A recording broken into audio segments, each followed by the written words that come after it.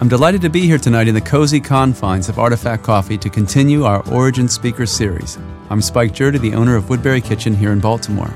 This gathering is intended to advance the conversation about food, its origins, and what is happening around our food system in the Chesapeake Bay watershed. We started our first restaurant, Woodbury Kitchen, with a commitment to local sourcing and now work closely with more than 60 different farmers and producers throughout the region. We supply our 4 restaurants and our canning and butchery operations with meat, eggs, grains, fish and shellfish, cooking oil, cheeses and produce, literally everything we need to feed our guests. The hope is that this series will shine a light on the work that this community is doing in our area. The conversation is held monthly at Artifact, our coffee shop, in the heart of the Woodbury neighborhood in Baltimore. Welcome. Good evening, everybody, and welcome to Origins. Great to see so many of you again that have been here in the past, and I see a lot of new faces out there, so thanks for coming. I'm Dana Slater. I'm the producer of Origins, and tonight actually marks the 3rd anniversary of our series, which is great. So we are just delighted to welcome Michael Twitty here tonight from D.C. Thanks for making the trek up. Thank you. Appreciate it. So let me give a little bit of an introduction about Michael. Michael is a noted and culinary and cultural historian and the creator of Afro Culinaria, the first blog devoted to African-American historic foodways and their legacies. He has been honored by FirstWeFeast.com as one of the 20 greatest food bloggers of all time and named one of the 50 people who are changing the South by Southern Living magazine and one of the 5, help me here, cheftivists to watch I knew that was an issue. by TakePart.com. Michael's work has appeared in Ebony, The Guardian, and on NPR. He's also a Smith Fellow with the Southern Foodways Alliance, a TED Fellow, and speaker, and the first revolutionary in residence at the Colonial Williamsburg Foundation. Right? Wow. Great. His recently published book, which I'm just going to hold up here, is called The Cooking Gene, A Journey Through African American Culinary History in the Old South, will be available for sale after the talk and maybe kind of after we get settled for dinner. Unfortunately, the UPS package did not make it to my house in time. So if you'd like a copy of the book, they'll be for sale for $25. Michael will autograph a book plate for you. I will deliver them to Artifact tomorrow, and you can pick them up here, let's say Monday, to be safe. Okay? So I just wanted to say that for those of you that haven't been to Origins, tonight's proceedings are recorded, and the conversation is then edited and uploaded to Heritage Public Radio in Brooklyn, New York. So when we talk together for the Q&A portion, and I come around with the mic, please just raise your hand, and I'll come around with the mic. Don't shout out over each other because it won't give us a good, clean recording. So thank you for that. Just wanted to say our next Origins, if you wanted to note this, because we did have a waiting list tonight, which is great. So if you want a ticket, buy it early. It's going to be on February 15th, and it'll be on natural sweeteners. We have a honey company, a sorghum farmer from Virginia coming, and I'm looking hard for a maple syrup producer. I can help you. Okay, great. Perfect. All right. Quick shout out to the Origins team that helps put this on every month. Spike, thank you very much. Hannah, thanks as always for all your help. Lauren, is she Jones now or Pavin? Pavin Jones. Pavin Jones. Lauren Pavin Jones. All right. Has a ring to Lauren it. Pavin Jones and her team here at Artifact. I think we have Chef Lou tonight for the first time in the kitchen. So Spike will tell us later a little bit about what we're going to eat. And we have Lauren, who is doing our recording tonight. Mary Romeo, where's Mary? I'm here. Over there. Does our Facebook page. Sean O'Shea does our flowers. Who am I forgetting? I think that's everybody. So without further ado, I'll turn it over to Spike. Thank you. It's so awesome to have Michael here. This is a conversation that we're going to have tonight that has been going on, we just discovered, between us since 2011.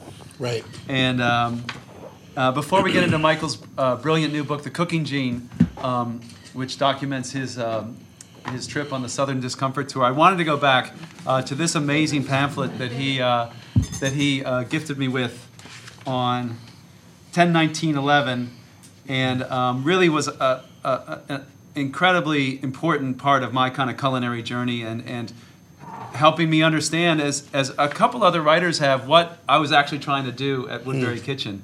And it's been an amazing experience for me as a chef to go down this road and be working over there, and then have somebody like Michael come along, and in this particular work, Fighting Old Nep, kind of helped me understand what I was trying to do and a little bit about who I was. And Michael's ability to kind of help, to kind of find his own identity, I think, through food and the history of food and the history of the food his ancestors brought and spread throughout this country is amazing to me. It's something we were just kind of talking about. We'll probably get into in a little bit. But I want to say that this little pamphlet really, I think in meaningful ways changed the trajectory of Woodbury Kitchen. And I'm not going to spend too much time thinking about this, but I was obsessed with trough mush since I read this pamphlet. And it's what Lou and I kind of decided we would do trough mush and only trough mush, because I've been talking about it with Michael for years. And so we had trough mush, this kind of, I guess, I don't want to call it iconic, but an important dish, I guess you could say. Can you talk a little bit about trough mush before we... That's why the book is called Fighting Old Nep. What I found, about the time that I wrote, a book that I published on my printer, laser printer. Why? Because I didn't want to beg nobody, tell my own story. Before the net, before all these things people kind of like smirk at, there was no democracy with passing on ideas. You had to jump through these academic hoops and grant hoops and beg somebody for the money and the time and the ability. And I said, I have a printer, I have ideas, I have a voice, I'm going to sell this thing for $10 a pop. I'm going to do it. And I did it my way. And I said, I'm going to start something. And it just happened to end up in your hands, in Denzel's hands, in the Maryland Humanities Council's hands. And the problem is that we're in a state where the legacy of slavery is sort of like put on the way back burner, but yet everybody knows about Harriet Tubman and Frederick Douglass and Benjamin Banneker and whatnot. So the time this was happening, the Reginald Lewis was a baby, So just having those sort of like markers of our own unique history in this state as African Americans, as Marylanders, period, and how we relate to the institution of slavery. Nep was the dog on the plantation that Frederick Douglass grew up on, and he grew up on like a subset of what was the Lloyd plantation. So he was sort of like in a lower holding on this bigger, plantation. And Nep guarded the kitchen. His job was to literally scare the children and other black people out of. And he said, oh, no, I'm going to make it in this life. No dog, no whip, no nothing's going to get in my way from surviving. And so he talked about this trough that enslaved people, as children were bid to eat from. And the Lloyd plantation was gargantuan. Right, one of the biggest in the South, and he had other enslaved populations in other states as well. Mm-hmm. But one of the things about it is that on these larger plantations, there was the bare minimum babysitting, and so what happened is all these children would be running around, naked, half naked, barefoot. The only thing they had to pick up the mush with was their hands, the shingle from the roof, or oyster shells, which were used in everything. For architecture, to make the paths, in gardens, everything. So that's what they had. They had trough mush, which they were eating with this oyster shell, and it was whatever was left over. The cornmeal, stale bread, buttermilk, kind of like boiled up into some kind of like unfortunate, kind of gross porridge. but you didn't have nothing else to eat. Right. And so he talked about how they were called like so many little pigs. That was his description. But he said, I didn't want to just eat that. I was willing to risk getting bitten by a dog rather than starve. He knew that was not only substandard food, but something, I got to tell you, now, this is not the food he gave you. I'm going to just, I'm not trying to scare you. But, you got to realize that the number one medicine among enslaved people were vermifuges. Latin, vermis, worm. Because they were eating with their bare hands. The hands were unclean. They were walking around in animal feces all the time, which gives you worms through your feet.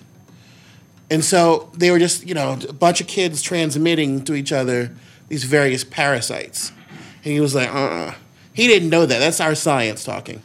But he's like, there's something wrong with this. And so he said he was willing to fight that dog to survive. That's where I wanted to base my culinary history. I didn't want to base it, and the thing that got me was you said to me, you picked up on this. Everybody else be like, oh, so how do I make that for a party? Spike was like, the one line that got to me was add your tears, which I kept in the book. I kept the recipe for this book and this book. Add your tears. Because it ain't, our food stories aren't just about what's tasty and what's good and what's trendy and what's cute and what's awesome. Our food story is a different food story. It's about survival, persistence, resistance, and nation. It ain't just about what looks good, tastes good, etc. It's about where we come from. Yeah. Wow. And that's, one of the things you're talking about is going back to Africa now, something that you weren't able to do before the cooking gene came out, but now you're kind of bringing it back to where it started. This was the first time I was able to connect a lot of the traditions of Maryland back to Senegambian populations in Africa, the ingredients, the techniques. There was something called a fish pepper that was talked about in here. That's been hugely.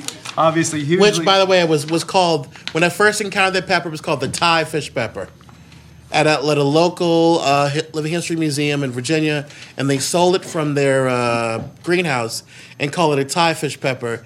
And I had to have it, so I brought it home, and I literally looked at the pepper, the way you look at, a beautiful person, and I literally went, you don't look Thai to me. You look like a sister. You look like a brother. And I was able, to the miracle of the internet, I was able to introduce myself and actually meet people like William Boyes Weaver, who, of course, his grandfather got seed from Horace Pippin, that great African American painter. And there's this narrative that goes with it, but he said there's far more to it. And so there was this generation of people like Wellesley Green at Williamsburg, Peter Hatch at Monticello, who were not just, they all got their jobs on the fly, right? So they weren't professorial about it. It wasn't some ivory tower they were guarding. They made their shit up too. So they were very generous with me and said, we've done our work, but honestly, we don't know very much about your story. So it's your job. We'll tell you what we know. We'll tell you where to look and what to read. But it's your job to connect this to the larger narrative of African American, African Caribbean people. And that's how the fish pepper came up. Thank you for helping us. Not only you're one of the few examples of culinary justice. See, people get pissed off at me because culinary injustice is about appropriation, the opposite of which is acknowledgement, support of the community from which it comes, and creating greater awareness. So you're one of the models that we have in this country of culinary justice. Because they think I don't like white guys.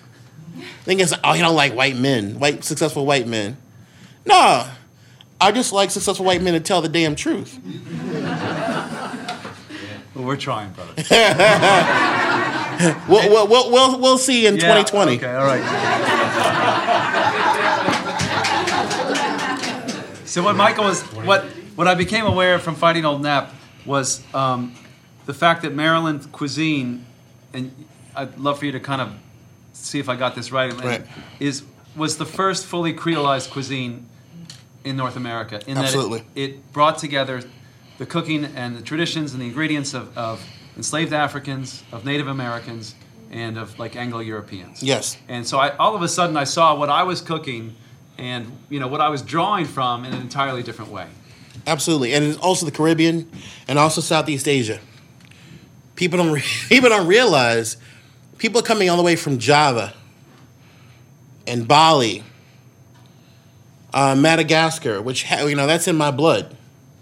Madagascar's at the other end of this diaspora of Indonesians and Southeast Asian culture, which mixes with African culture. That comes here. There are people from the Middle East here. It's very interesting to me how we talk about the presence of Latinx people in the American Revolution and Islamic people in the form of enslaved people and North Africans coming to this country.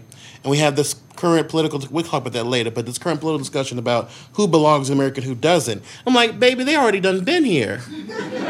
You better do your little ancestry test. You better do your 23andMe. You're going to find some stuff. And you're gonna find out they already done been here. I don't know any greater record of that than your own bloodline. So let's get that straight. But Annapolis, we talk about Williamsburg, which have a big part of my heart and life. But Annapolis was the world class rich people city. Williamsburg was actually kind of like the backwater. Down there down there, even though the bigger, richer colony. The Williamsburg that you see is not the Williamsburg that was there. It was mostly shacks and holes in the ground, and then these little cute houses were like the 1% of the 1%, right? But Annapolis was this world-class port with all these things and people and stuff coming in. From a very early time, you got to remember, the first enslaved Africans that arrive in Virginia and Maryland are cosmopolitan. They are Atlantic Creoles. They are Portuguese, pidgin-speaking Catholic Africans who are well aware of the Western world. Their grandfathers went to the Vatican to represent their people in Rome. No. You know how I know this? Because of Baltimore. Walter's Art Gallery. A beautiful exhibit on, Africans in Renaissance Europe. Yes, that's right. And so they're there. They're there. And they're not, it's not the Kunta Kinte story yet. That does happen. But you got to remember, people don't understand that this thing happens in waves, much like European immigration happens in waves. And there's a reason why certain foods, certain people, and certain ways of thinking about food happen at certain times. Yeah. So getting back to Africa, like you going back to Africa, what is that confirming, like in the work that you've done up till now, and you getting to travel back to Nigeria or? Yeah. So June of this past year, I went to Senegal, and the whole point of going to the continent was originally supposed to be the denouement of this book, but I could not convince anyone. Trust me, I tried to sort of like send my black ass back. FedEx me back to Africa, please. Trump's coming. And no one would do it. And I was like, please, come on now. And it was because I tell people, this is a very important story for millions of people of color people of African descent in the Americas. This is the dream. It's part of the dream. Another part of the dream is passing on to our children a worthwhile future. But I finally got to go to Senegal as the book was being published. And okay, I don't care. I'm going to go to Senegal. And I got to tell you, Senegal and Gambia represent 60% of the enslaved Africans that were brought to Maryland. And I went to Nigeria in November. Nigeria represents 50% of all the Africans brought to Virginia, and about 20%, not 20%, I'm sorry, about 10% brought to Maryland. Okay? So to put this in perspective, Virginia was called the mother of presidents. It should be called the mother of the enslaved. Because from its inception as a slaveholding colony to emancipation, it was the state with the largest population of African descent. There's almost no African American who has ancestry going back to that time period that doesn't have at least one ancestor that wasn't born in one of two places, Virginia or South Carolina. And a good number also born in Maryland and Georgia. North Carolina did not have a lot of ports. Those folks are coming either in from Norfolk or they're coming up from Charleston, okay? With a few coming in from Eatonton, Wilmington, but mostly because it was the graveyard of the Atlantic, right? No use sending precious cargo if it was going to get wrecked. The bottom line is almost everybody can trace their ancestry back to an Igbo woman living in eastern Nigeria. They were the most fertile. Why were they the most fertile? Because the guinea yam, it all goes back to food. The guinea yam works with the biology of the women in that region to produce the highest number of twins in the world. So much so that among the Yoruba people, twins are a deity, Ibeji, meaning double wealth, double blessing. But among the Igbo, they were Osu, which means it's a taboo. In Nigeria, eastern Nigeria is the most populated area of Africa to this day. I have never seen that many people in a rural area before. Mm-hmm. Thousands of children in the village that I was in. Thousands. So if you get your mind going like a 18th century slaveholder going, okay, hold up. So these men from Senegal are really tall and strong, and these women from Nigeria are extremely fertile, have all these twins. All I need is a couple of niggas with me, and I'll make me a plantation full. I don't have to buy any new ones. Because America likes to brag that we ain't like Brazil. Brazil brought in millions of people, but Brazil difference was, again, food. In Maryland, you're eating hominy, Native American, right? Mm-hmm. Which means that corn is being processed with lye. Yes. And it mixed to malais becomes a complete food when eaten with other stuff like beans, etc. Versus the Caribbean and Brazil, we're eating manioc cassava, which if you just don't eat on its own, will fill you up and will make you malnourished. So Chesapeake region became the only part of the New World where Africans were brought to where they were naturally reproducing. And therefore, they could stop the import of enslaved Africans right about the time of the Revolution. But that was going to happen anyway because by 1750, the native-born population exceeds those brought in from the continent, whereas in South Carolina, where the rice plantations were, and malaria and yellow fever and smallpox and snake bites and gators and just overall pestilence and sickness, they continually bring in Africans.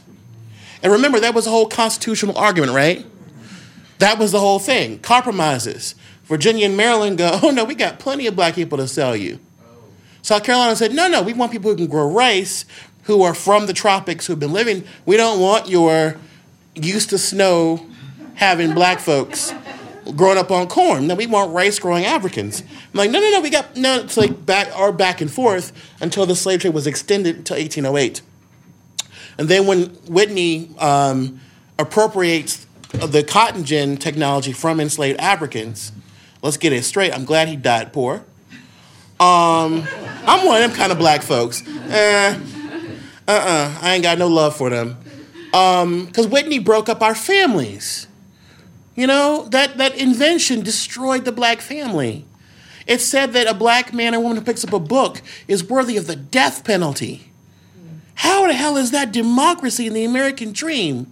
If you don't have a right to your children's welfare, you can't protect your woman, you can't read a book.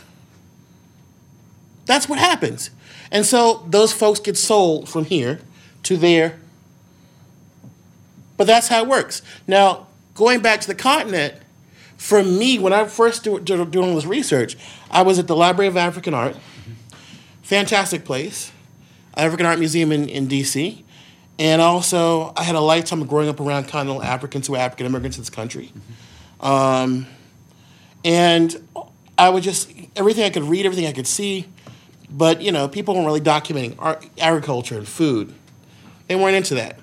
West African food took, a long time to even get to like little mom and pop places, even in D.C. Mm-hmm. So I had to really dig hard. Uh-huh. But when I did, I started, kind of intuiting, okay, wait a minute, leafy greens, rice, things made into porridge like corn, the building blocks of what is an African diasporic cuisine. Yes. Finally getting to go to Senegal, and of course the first thing I eat is rice. The last thing I ate was rice. And in the middle was rice. And, you tell people, oh yeah, this is like home, and they look at you really funny like, that can't possibly be true. They don't know our story. In much the same way African Americans do not know the full legacy of colonialism. It's so this education process goes through. But I was just telling Spike in brief that it's everything from the fish at the market, Kermel Market in Dakar, blue crab, oysters, clams, bonga shad, herring, perch, catfish. West Africans love some catfish. And it's just like, wait a minute, where have I seen this before? Versus going to England, going to the UK 3 times, England, Scotland, Ireland. And you go to the fish market, and it's turbot, brill, and cod. That's it. Fresh and preserved. That's not the same dynamic. It's not the same taste palette. There's no sauce piment. There's no hot sauce everywhere in England. Well, now there is, because, colonialization and immigration. But, I mean, for real, you don't eat those blue crabs in Senegal without that hot, peppery stuff. The same way we do, bay seasoning. It's on everything. Right? And so these they were frying, the staff for the hotel was frying fish for their supper as a group. I'm like, oh, hell. Fried fish and hot sauce, the smell of I'm like, okay, where am I? I'm Friday night in any black household in America. They invite us to eat supakanja with them, which is okra stew on top of rice. It just keeps on going and going and going. And I know it sounds like obvious, but I got to tell you something. It's the same thing that when you go to Senegal and you go to Nigeria and you see people who look like people you always grew up with, and you know this is going to happen to you, but when it does, it takes your breath away. Like it's like a deja vu thing. It's like you look at somebody and they look at you, why are you staring at me? Because you look like this brother I grew up with. You look like this cousin I had. You look like my grandfather. You look like so-and-so. And you pull up the picture. And it's fascinating because now we have smartphones, right? We can just do that anytime. And they look at it and their jaws drop open and go, wow. So to leave that point, there was a young lady named Fanta. And she was at the first hotel in Dakar. And the staff was so friendly and they were really great. They're all younger people. And they were fascinated with me cooking all that stuff. Because, that ain't no man's job in Senegal. And she said to me, Michael, I said, we are your new family, but you are our old family. And that's how I knew I had come back home. Wow. So I want to try to keep steering the conversation back to food, but it seems, and in this region and the contributions of enslaved Africans, but it seems like we have to go through something that was grown here that isn't a food, right? Which is tobacco. Right. Because its mark is still on our land, and I think it's still on our people. Every road, every person, our own genealogical history is shaped by tobacco. Here's the bottom line. Every road is a tobacco road because that's where the hogsheads were. These are 1,000+ pound barrels that crushed everything in their way. And so those things going down old paths made the pikes and the roads that we rely on to get back and forth. That's where it started. Not to mention the fact that tobacco was his first it was like a venture capital crop, right? If you just grow it in the street and sell it, it becomes cash, right? Right. Of course, I talked about how in Senegal they were already growing tobacco in 1607 before John Rolfe had even heard of it. Right. It was like this massively important crop. And the thing about colonialism is it underdevelops the continent. So the bottom line is they were producing their own pots, their own metalwork, their own tobacco just fine, their own cloth. And when the Chesapeake becomes this tobacco-growing region, just like people looking to the rice-growing parts of Africa for rice labor, right. Planters in Chesapeake are looking for Africans who are good with tobacco. You make the point. Sorry to interrupt, but you make the point that it was. I think a lot of us associate slavery with labor, but you make a really cool point to me, which is it's labor and knowledge, labor and expertise that really, We showed up empty-handed, not empty-headed. That's the most important part. And so what they were doing is they're taking the best men and the best women who knew how to grow this crop, extracting them from the continent to grow tobacco that was then sent back to the continent to buy other Africans. So in other words, you're doing two things. You're killing two birds with one stone.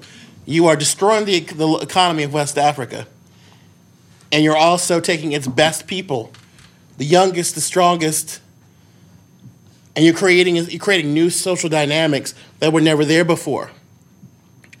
And then, of course, with tobacco, there's a food process. Every one of these cash crops is a food thing, right? Mm-hmm. Like in Louisiana, they became like perfect at making like confection. That was a big because of the French thing, the African thing. Put those together, sugar cane.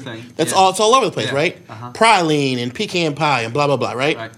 My favorite thing is crackling with cane syrup on it. I mean, people talk about like bacon candy like they invented something. No. And in South Carolina, the rice kitchen. So in Maryland and Virginia, it was very interesting because you had a little bit of Africans from all over the continent, but you also had a crop that was inedible. Mm-hmm. So how does that relate to food? Yes. 3 simple ways. Corn, wheat, and tobacco went hand in hand as a triad of crops. You basically shifted cultivation one to the other until you wore out the land and had to move on. And so that means if you have to move on, that means the people have to move on too. So that essentially created this vast arc of upper southern foodways. Now, of course, the further inland you go, the more you lose the bay stuff, right? Mm-hmm. So you no longer can have the estuary and all of its juicy, wonderful inhabitants, right? But so you shift mentality. So somebody who was born in Missouri is eating turkey and clam sauce. Where did clams come from? The Missouri and Mississippi rivers. What did the granddaddy eat? Turkey and oysters. They just shifted those things. The country ham, the fried chicken, the cornbreads, the hoe cake, the mush, the hominy, all that stuff went from terrapin to snapping turtle. They just adjusted. And so the upper South is this arc going from Virginia and upper North Carolina, Maryland, and Delaware across to Kentucky, Tennessee, the lower Midwest, Ohio, Illinois, Indiana. Beneath Highway 70 is basically the South. Y'all know that. That's where Pence come from, ain't it? And then you go across to Arkansas and Texas, it's the same food. Why? Because it's the same people. Essentially, you're running out of room for tobacco, taking up stakes, keep moving. Pick up stakes, keep moving. Pick up stakes, keep moving. For 200 years. So that diet stays the same. But also, when you're in the field working tobacco, especially in the colonial and antebellum period, all the weeds that infest the field that are competition for the tobacco are virtually edible and medicinal. Mm-hmm. So pokeweed, lamb's quarter, purslane, all that stuff, you're picking that up. You're taking that pork, which is the main protein, not fresh, salted, smoked, and that's your dinner with cornbread. And so there's a seasonal reality also that, one of the things I write about in the book is how people would actually take the tobacco stakes that were broken, our people, not just any people, because we were smart people. We're still smart people. And we would take those tobacco stakes and make them into traps for the fish and for game. You take the tobacco hornworm off, they would send the turkeys and the guinea fowl to the field to eat them off. Uh-huh. It's another part of the diet issue, right? That would half supply the needs of the poultry. So then you take the tobacco hornworm off, and they use that for bait to catch the, big gar or whatever in the creek or the estuary. Uh-huh. The pawpaw trees and persimmon trees, which, the early chroniclers said things like this. This is food only used by Indians and Negroes. That phrase comes up so much, and it's in different books, different time periods. So the idea is that if you were Native or you were African, You were utilizing foods that everyday European settlers would not touch, unless, of course, they had been assimilated into the food culture of Africans and natives. So all those things fit in with this whole tobacco culture, foodways area. And, of course, it's at its most intense when it is in the Eastern Shore, when it is on the Chesapeake Bay, when it's in the tributaries. Why? Because all the pieces are there, and that it's most diverse. Mm-hmm. You know, we both know that, you know, you can't get every fish every time of the year. Mm-hmm. There's, 40, 50 different edible species, and there's a cycle. And that cycle is also keyed into the cycle of the crops. You know, tobacco is January, you hit the bed, down to September when you cut it, back to October when you start to strip it, to November when you pack it. The 13-month crop. 13-month crop. You never finish. And then the auctioneering takes place in December to January, and then we're back on the same cycle. The fishing year, the Chesapeake, is rich. You know, you have to know those 4 seasons. Actually, I think the indigenous people of Chesapeake got it right. It's not 4, it's 6. Right now we're in Cohonks, which I think is my favorite, right? Because the easiest to pronounce. The rest of them are bear. But it's onomatopoeia. It's poetry. You know what it is? Cohonks. It's the sound of the Canada geese. Oh wow. Flying. It's the wintertime. Uh-huh. It's the light winter. There's light winter and there's hard winter. And then there's light spring and there's warmer spring. And then the rest of the seasons are as usual. You know. And so it really does put in perspective, you know, why people ate certain ways when they did. And of course, enslaved Africans are bringing in all kind of good stuff. They're bringing in Afro-Caribbean stuff. Mm-hmm. And when I say Afro-Caribbean, I do not mean that assimilated or that acculturated. What I'm really talking about is they were able to bring things directly from the continent to the plantations of the Caribbean. Sugar, right? And they were bounced off to the North American mainland. So, for example, if you're in Africa, you're already eating sweet potato. But sweet potato is indigenous to the Caribbean and also mainland Latin America. They call them Spanish potatoes in the colonial period for a reason, because they were coming from Cuba and Puerto Rico. But these places are not places of a lot of cultural mixing to the degree that we think. Because remember, native people died off massively, 90%. And then Africans who were brought in, they're essentially recreating Africa on these tropical islands. So you had peppers and okra and sweet potatoes and peanuts. And we had rice here in the region too. Mm-hmm. They were growing rice in Maryland, rice in Virginia. Every single time they talk about rice, you know who they bring up? We're the power behind that. So all those things that we've and Bambara groundnuts, which you can no longer find in North America. We're growing everywhere. That's the original groundnut, not the peanut. The original groundnut, Bambara groundnut. So it's when they say groundnut in West Africa, they say peanut now, but also it really does mean that it's a kind of a legume. It looks just like a peanut. It has a peg goes in the ground. But it's more like, it looks like a black-eyed pea that grows in the ground, but it's rather round, and you eat it, it's mushy, and they boil them too. Mm-hmm. So, of course, boiled peanuts, boiled groundnuts. Mm-hmm. All that stuff stayed the same. All of it. In fact, the one thing I learned about America the most when I was in Africa was how African white people are. White Southerners are the most Africanized white people in the world. They don't know it. And that's why they're mad. Because their food, the gestures, the talking. I was like, wait a minute. Now y'all skip on back to your little kilts and lederhosen in Europe. You ain't gonna fit in. But if you came to Nigeria, you'd be okay. You'd be all right. That's your people. Let's talk about. I want to get to this amazing book, The Southern Discomfort Tour, that's documented therein. I'm always so glad to be here at Artifact because I have this feeling like if these walls could talk, they'd have a lot to say. And I get the feeling that the walls that you visit have a lot to say to you. Yeah. And but this book, you were talking about this when we were, after we had first met, that you were going to embark on this tour, and I mean, it was fun. I didn't really get what you were. I didn't know what you were after. But he gave me money, which was awesome. God bless you. But now that I read it, now I'm obviously understanding it more. But I want to maybe talk a little bit about, and it's in the book, but talk a little bit about how you got to this decision to do this. First was I was starting to forget, which in human terms isn't forgetting at all. It's just that weeds grow over our memories. That's a better way to think about it. It's also better for us because we need to retrieve. We don't forget. You don't forget anything. It just gets lost in this jungle of the mind. And I know that for people in the room who are of a certain age, it sounds very funny. But remember, I come from a community where 60 and 70 are old age for the wrong reasons. Diet, chronic illness, blah, blah, blah. So you can't run back to people and ask them questions like, where do I come from?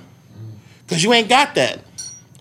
So the more you get to 35 and 40, particularly as a black male living in the D.C., Baltimore area, I hate to say that, but I just lost 2 friends in the past month or so from various things. And I'm just like, oh yeah, I'm an old man in a way I shouldn't be. And so I started to forget. And the other part of it was I was watching Bourdain and everybody else go across the planet, and every time they went to some place like Sardinia or, the Yellow River in China, and everybody just kind of like, oh yeah, this is so ancient, we've always done this, and it looks so time-honored and so, respectable. It's a heritage. Mm-hmm. But when you talk about food in our community, oftentimes it's boiled down to just this amorphous title of soul food, which I don't hate on, because I'm thankful that we're the only cuisine in the world that names itself after something transcendental. That's fierce as hell, because that's immortal. The soul is immortal. The soul is intangible, but it's there. So that's love. But the question is also, I think with our foodways, I think people forget about the regionalism. They're not really patient about learning about the origins of it. Right. For them, it's like, yeah, y'all got in a boat. Yeah, y'all had to make do with some leftovers. Yeah, it tastes pretty good. All, okra, rice, black-eyed peas, and watermelon ain't the Negro so nice. And that's the end. That's it. Every single book had that exact description in it. I'm making light of it, but it's really the same talk. And the African slaves contributed. First of all, contributed what? Hello, white folks. Here, we're going to give you some okra, some rice, some black-eyed peas, some watermelon, and it's going to be a nice... Thank you. And meanwhile, would you contribute to me? What? Get out of here. Nah, forget that little speech you got in kindergarten about the Indians and the Pilgrims. Nonsense. It's not a contribution. It's a coercion. Get it straight. So, for me... it's about writing that what John Michael Vlach, one of our dear scholars, he said that the history of African American material culture has the keys to an alternative history. Mm-hmm. So for me, the alternative history is, how did that food become a weapon? How did that food become, how was it so casual that you can take somebody who says, my culture is best culture, and then almost overnight convince them, oh, no, you need some black-eyed peas in your life. Oh, no, you're gonna eat this. You're gonna eat spicy food. What? I'm British. I don't care. Eat it. How did they do that? First of all, they raised the people's children. Their children grew up essentially alongside black kids, with a black woman raising them, a black man teaching them how to hunt and fish, and apparently how to play the guitar, and all the other nonsense. And they grew up, creolized. They grew up, so their palate changes. Mm-hmm. Their whole, it's like people in Jamaica. People forget there's white people still in the West Indies. But from the get-go, they were like, you're going to eat like us. You're going to eat cassava, and you're going to eat ackee, and you're going to eat sawfish, and ain't nothing else to it. It's just the way things are going to be done. Same thing in Brazil. What's the national dish of Brazil? Feijoada. Feijoada is what? Collard greens and ribs and rice and hot sauce. Like ears and feet. And ears and feet. Hello. Stop the madness. So what does that sound like to you? And beans. Come on now. It's so obvious, isn't it? So we should want to know where this comes from. We should want to know how this plebeian, oppressed people took over the world with their food, their music, their sexuality, their religion, their language, everything. So it's this whole journey for me has been about, finding ancestors, going to archives, going to looking for the plantations where my ancestors were enslaved, really hard. Going to plantations where the food and the cultural memories were being created that were still standing. Interviewing elders on the road. Doing my demos. Normally I'm in the 18th or 19th century clothing, and I'm cooking over an open hearth using wooden and iron utensils. This is me. And also just looking at the natural environment. So I feel very privileged that in those journeys, multiple journeys, that year and the ensuing years afterwards, I've been able to do something most people have not been able to do, which is see the entire South on its own terms. From the giant peach in western South Carolina to the rice fields of Arkansas to East Texas and go to different barbecue places, Cajun country, Appalachia, the Chesapeake, Low Country, Northern Florida, Gulf Coast, you name it, Black Belt, I've been to it. Mm-hmm. And also seeing what's driving a lot of our stuff now is straight up poverty and lack. But also, the same point in time, love. People love where they come from. It's it's America's largest cultural region. The South. The South. Uh-huh. And it's also exported not only black folks but white folks as well. We forget that. Have you ever wondered, this quick tangent, because we love tangents, we black gay Jews. You ever wondered why Southern California has that huge conservative pocket? They were the Okies and the Arkies. Ah. They were all evangelical Christians from Texas, Arkansas, and Oklahoma who came west with the Dust Bowl. Those are Steinbeck's people. They came across. And they settled in Southern California. And they got good jobs. And they took that money plus that power plus that belief system and started something else there. The whole Cowboy Trail going up into the mountains. Those are all people whose great-great-grandparents were Southerners.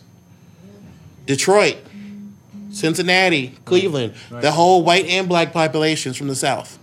So we have to think about these things in terms of migration, in terms of interaction, and how people coalesce and split.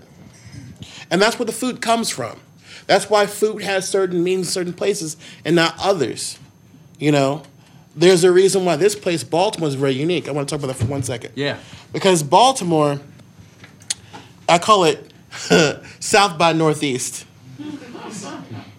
Kind of Austin, South by Southwest, which it totally is. Baltimore is totally South by Northeast. Because here you had a larger immigrant population than you from all over than you had from other parts, coming to what was formerly the slave-holding South. Mm-hmm. But even before that, you had the Germans and the Irish. The Germans didn't really care about slavery. They were German people who had enslaved people, but they were like, nah, this isn't really our thing. They weren't really into that British aristocracy nonsense that made the Southern Cavalier who he was. The Irish didn't want to compete with us. So we're not going to compete with you, so we're going to kind of ice out that slavery thing. So if you look at the map, Baltimore, go across, northern part of what's now Western Virginia, go across to Louisville, German-Irish city. Go down to St. Louis, German-Irish city. Go down to Austin, German-Irish city. That's what you think of as the border of the South, is really just where in the 1840s, industrialization and these specific ethnic groups came to and said, we ain't doing that no more. Really? That ain't about us. And it changes the food too. Right. Because Baltimore has this very German, very Irish elements in the cooking. Louisville certainly does. St. Louis certainly does. And then, of course, piggybacking onto those communities were who? German Jews, then who came after Eastern European Jews. Right. And if the Jews are there, the Italians will follow. Just like in New York. So, if the Italians are there, who's going to follow after them? The Greeks. After them, the Poles. The Ukrainians after the Poles. You feel me? So, Patterson Parks makes a lot of sense now, doesn't it? You know, it really is a matter of sort of like these layers. And that's how come we have this beautiful, wonderful food. Remember, Texas barbecue ain't just black and native and southern. It's also Czech and German. Does it make sense, all the connections? All that stuff? And it was Chesapeake wheat, by the way. Here's the irony of it. People got to realize food has an effect on everything. Tobacco paid the debts to France for the American Revolution. Then, of course, what happens right after? The French have a revolution. Who's growing the wheat in France? Nobody. They're too busy killing each other. Where does their bread come from? Wheat grown by enslaved Africans in the Chesapeake. Isn't that ironic, don't you think? Thank you, Alanis. It was enslaved people grown grain that kept Europe from starving. Cycles. That's all it is. Baltimore Harbor. That's right, out of Baltimore, exactly. Yeah, right. So you gave me some good news. The book is in its 5th printing. In the first edition, 5th printing, yep. That's incredible. Seems like there's a lot of demand for this message and I hope. for what you have to share. This packed room, I think, attests to that. Yeah. Any way you can take, I think, something that we wanted to talk a little bit about kind of where we are right now as a country. Yeah. And what you're seeing, I think, as someone who's contributed this to our understanding of ourselves and our histories. Let me check out this real quick, because there's one thing in the beginning that I say that kind of leads into that. Because, you know, it was supposed to be an Obama book. Then it was supposed to be a Hillary book. And then it turned to a Trump book. And at first I was screaming mad, then I thought, no, this is cool. Because, you know, if he got snow and she got snow and I got snow, then we just all got snow. But if he got something and I got something different, that's all good. I was like, okay, everything is in God's timing for God's reasons. So this is what I say. And of course, quickly, this book traces my family history along with the food. There's like a braid showing all those stuff we just talked about and then some. What is it like when you get down to Louisiana and Alabama? How does that affect the food? Where do these recipes come from? Why do people eat certain things? But also, how does it affect the journey of one African-American family? I'm proud of this. And by the way, thank God for people being fascinated on the internet, because it's actually, I got more ancestors I get to write in. It's great. I get their names back. You know, it's no longer John's mother. It's Sarah Bowen, died in 1850 at the age of 90, birthplace Africa. You know how rare it is for an African American to be able to say, I know who made the Middle Passage in my family? I mean, okay? So I have these people's names back. I have grandmothers back and grandfathers back. And I'm hoping we go further. But, and it's also personal. All my books are going to be like that, the nonfiction about food, but also about identity. My next book is going to be about my connection to Jewish food and that interplay. And of course, being gay is a part of this book, so is being Jewish. The next book, being Jewish, is going to take the forefront. The two there. And the last one of the trilogy, is being gay is going to take the forefront. Although I promise you it won't be all low carb. I mean, I am a bear, you know. We don't do that. We ain't like them other gays. But since you asked, I dare to believe all Southerners are a family. We are not merely Native European and African. We are Middle Eastern and South Asian and East Asian Latin American now. We are a dysfunctional family, but we are a family. We are unwitting inheritors of a story with many sins that bears the fruit of the possibility of 10 times redemption. One way is through reconnection with the culinary culture of the enslaved, our common ancestors, and restoring their names on the roots of the Southern tree and table those roots support. The Old South is where I cook. The Old South is a place where food tells me where I am. The Old South is a place where food tells me who I am. The Old South is a place where food tells me where we have been. The Old South is where the story of our food might just tell America where it's going.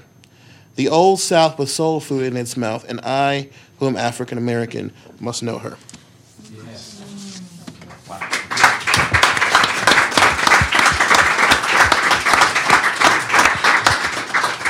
I think with that we will. Questions? Actually, in hearing that you were going to speak tonight and looking at some of the things you've written, I was intrigued by the idea of the Jewish, the African American, African, and pork. Yeah. And how you reconciled all those things into something. Right. Yeah. So in West Africa, outside of Benin and Togo and parts of Ghana, you won't find a lot of pork. Right. It ain't there. Mostly because of the Islamic influence. And also because just climate, ecosystem. It's not easy to raise pigs in a climate where at any moment they can be cut down by a bug. The mosquito is the most dangerous animal on earth. You know, it's not rhinoceri.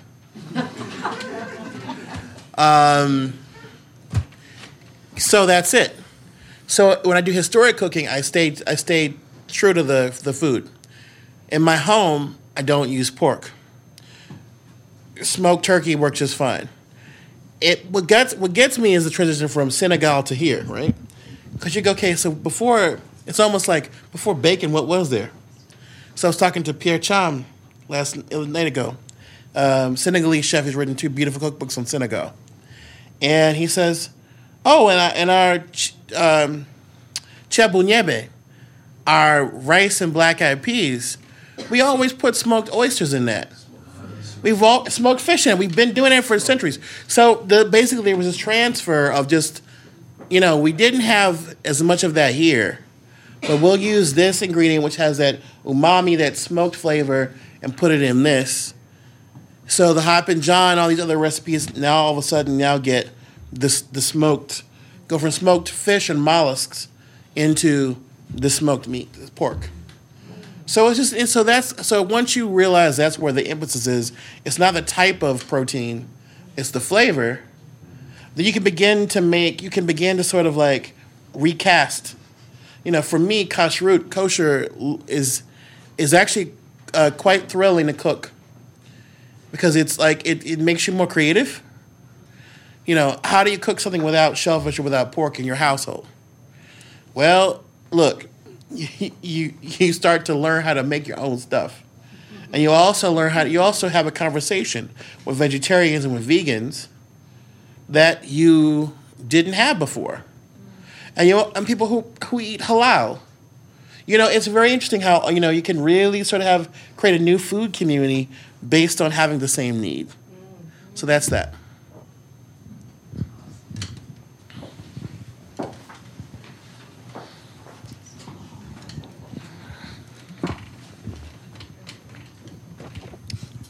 This is more of a comment than a question. Excuse me. I'm a Marylander. My family were tobacco farmers, actually. Mm-hmm. We had a farm since the 1800s. And growing up with my grandmother, we ate the same. I ate as a child the way Spike cooks now. Preserves, applesauce, apple butter, chow chow. So your book speaks to me in a very broad sense. because we still have our farm. We raise cattle now, steer. My uncles are cowboys, if you will. So to hear someone else speak the stories I've known all my life is refreshing, because as a black man in the city, you don't meet other black men who know that story. Or that heritage. That's right. And I met through Spike. I met Denzel. I've heard of you the last couple of years, and it's just refreshing to hear the black men speak of traditions and carry them forward. Wow, thank you. Thank you. I'm going to tell you why that's cool, too, because I always want to write a book about the African origins of American culture. And John Michael Vlach was like, look, dude, you don't have that many years on this planet. And you black. He said, you black. So, yeah, you got to pick something and use it as the lens. The other part of it was just what you just said, which is we went from being a people that was 90% rural to being 90% urban in the flash of an eye. It's like, and that came with it some serious consequences for mental and spiritual health. We didn't really want to lead a country because all we wanted to be was left alone. We didn't want to be bothered.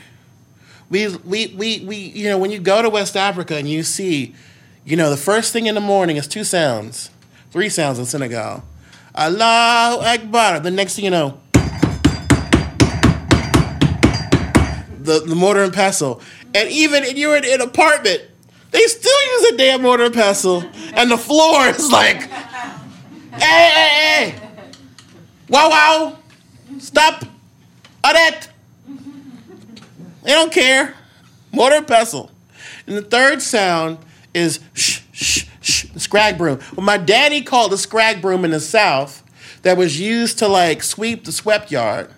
A bunch of branches. Senegal, Nigeria, Ghana, all of it. You see the same thing. And you go, wait a minute, and then in Senegal it's a chewing stick. And then you see the same thing, grandparents, the sassafras, a sweet gum branch, chewing it, cleaning their teeth all day. And you see these similarities between, being able to say, I have this tree, it has fruit, I'm going to make something from it. I rely on my own land, my own water, my own soil, my own air for my food. We were organic, sustainable, local, and handcrafted before it was cool. Permaculture. And permaculture, too. There you go, all the words in there. Handcrafted, I love that one. As opposed to what, right? Don't craft my food with nothing else on you. Glad I get away with that one. But that's it. I did want to write a book in my past lives of, I'm going to write a book about that connection alone, that connection to the land, and the memories, and how our grandparents, great-grandparents, now it's great-grandparents, and my generation's grandparents survived off the land. Yeah. To give them a road, I wanted to give people of African descent a roadmap back. Not to oppression, although that, of course that's often unfortunately intertwined. Oh, going back there is oppression. Going back to self-reliance is independence. Yeah. Growing money is growing food. Yeah. Being able to create, fill the needs of your community through making your own product is power. So, 2012, I was in Donaldsonville, Louisiana, Southern Discomfort Tour. And I was at the River Road Black History Museum. And I saw a compact for a group of black and Creole farmers. Now, if you're from Louisiana, you know there's a little bit of a difference. We won't go there tonight. And they were like, no, we ain't having no more black folks go hungry or go into debt because they're hungry buying food for the plantation store. We're going to have a cooperative farm where we own the land and they want food, they can come here and get it. So I was like, wait a minute. That was 1912. I'm looking at this compact 100 years later and we still trying to figure out how to solve the problem of a food desert. And they ain't had no Black Twitter, ain't had no Facebook, and ain't had no this and no that. All they had was will and bravery. Well, how about it? That's all you need to know. Anybody else?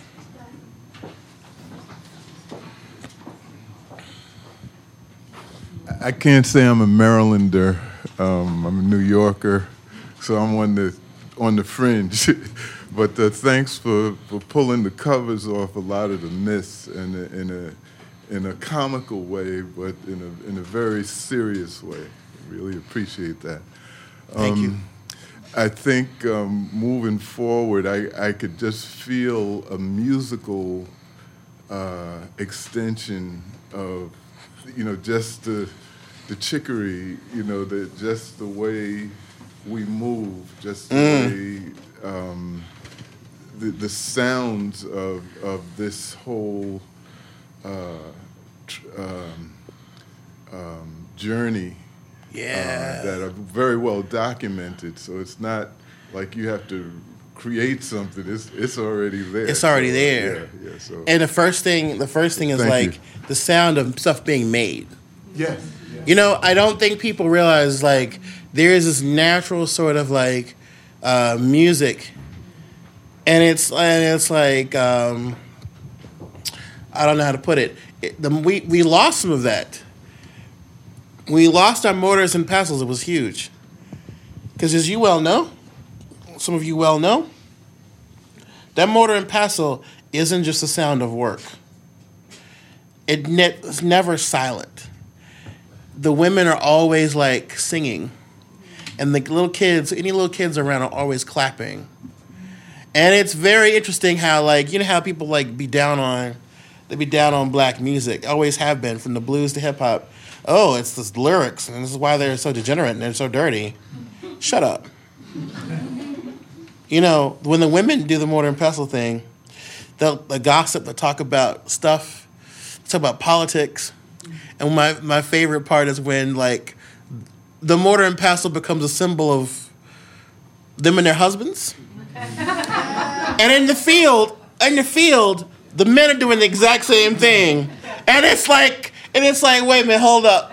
And these little kids are kind of like really, they're turning the grown folks' ear off and the little kid ear, and they're making their own little songs. I saw this in Nigeria, and it made me cry.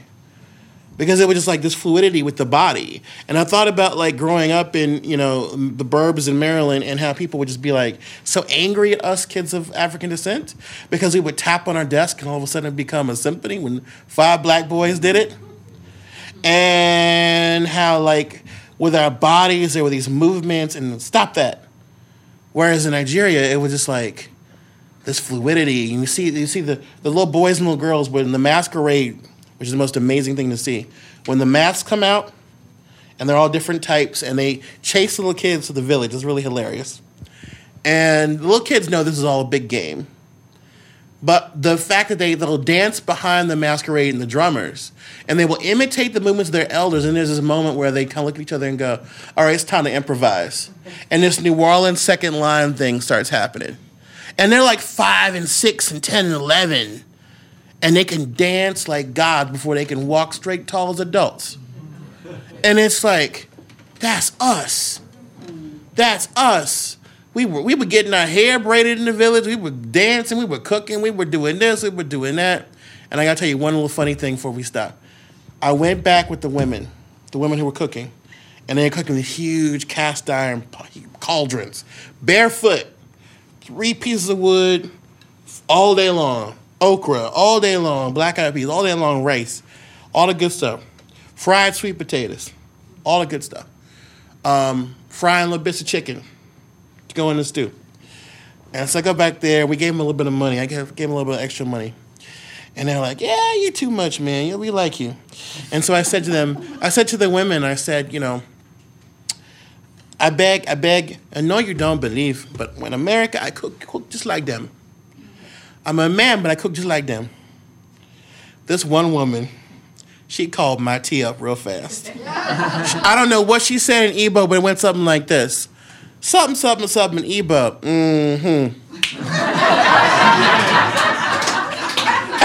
And I was like, oh. I can't, she called me out real fast because I'm up there bragging. I'm a man. I cook like this with my living history stuff, and I do cook like them. And she's like, I know why, too. Try it. And she snapped her fingers, too, like that. I was like, ooh. Ouch. But yeah, I can't wait to. We're going to Ghana. I wish you were coming with us. We're going on a culinary tour of Ghana in March. So yeah, I can't wait to go back. Have some more jollof rice. You come back and tell us about it. How about that? I shall.